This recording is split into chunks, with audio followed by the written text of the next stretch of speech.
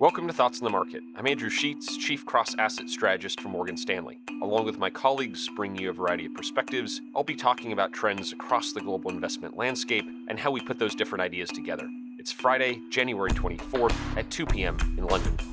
There were many factors behind the market's rise last year, but one was that on a variety of different quantitative measures, investors often approached 2019 with a healthy degree of skepticism. The optimism of investors, measured by the American Association of Individual Investors, or AAII, remained well below average for most of 2019. The level of activity in put options on stocks relative to call options, a sign of investor pessimism, was often above average. And measures of optimism in equities futures contracts or equity hedge funds was below average for much of 2019. The reasons for this, we think, were pretty straightforward and were some of the same factors that led ourselves to be surprised by just how much markets rallied last year. For most of last year, indicators of global growth continued to get worse.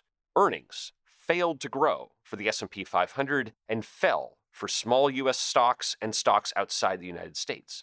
Tariffs between the U.S. and China rose. Ratings downgrade activity in corporate credit markets increased. A variety of warning signs of recession, including the yield curve, gave more worrying signs. And for most of the last 3 months of 2019, valuations on global stocks and corporate bonds reached levels rarely seen in the last 20 years. The ability of markets to overcome these challenges was obviously due to a variety of factors. In the first part of the year, valuations were still attractive, and then from October, the Federal Reserve restarted buying government bonds at a pace of $60 billion per month.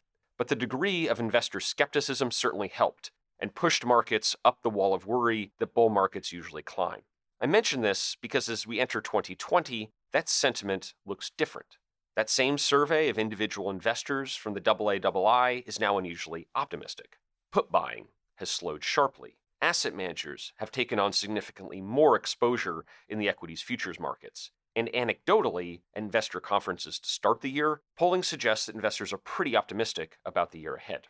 Now, sentiment is a pretty unreliable basis for long-term investment, and on the work that our team has done, sentiment usually works better at identifying buying opportunities when investors get too fearful than selling opportunities when they get too optimistic. But with optimism this high, 3 events over the next 2 weeks take on more significance than they would otherwise. First, a large share of U.S. companies report earnings next week, a key test for markets that have just seen significant valuation expansion.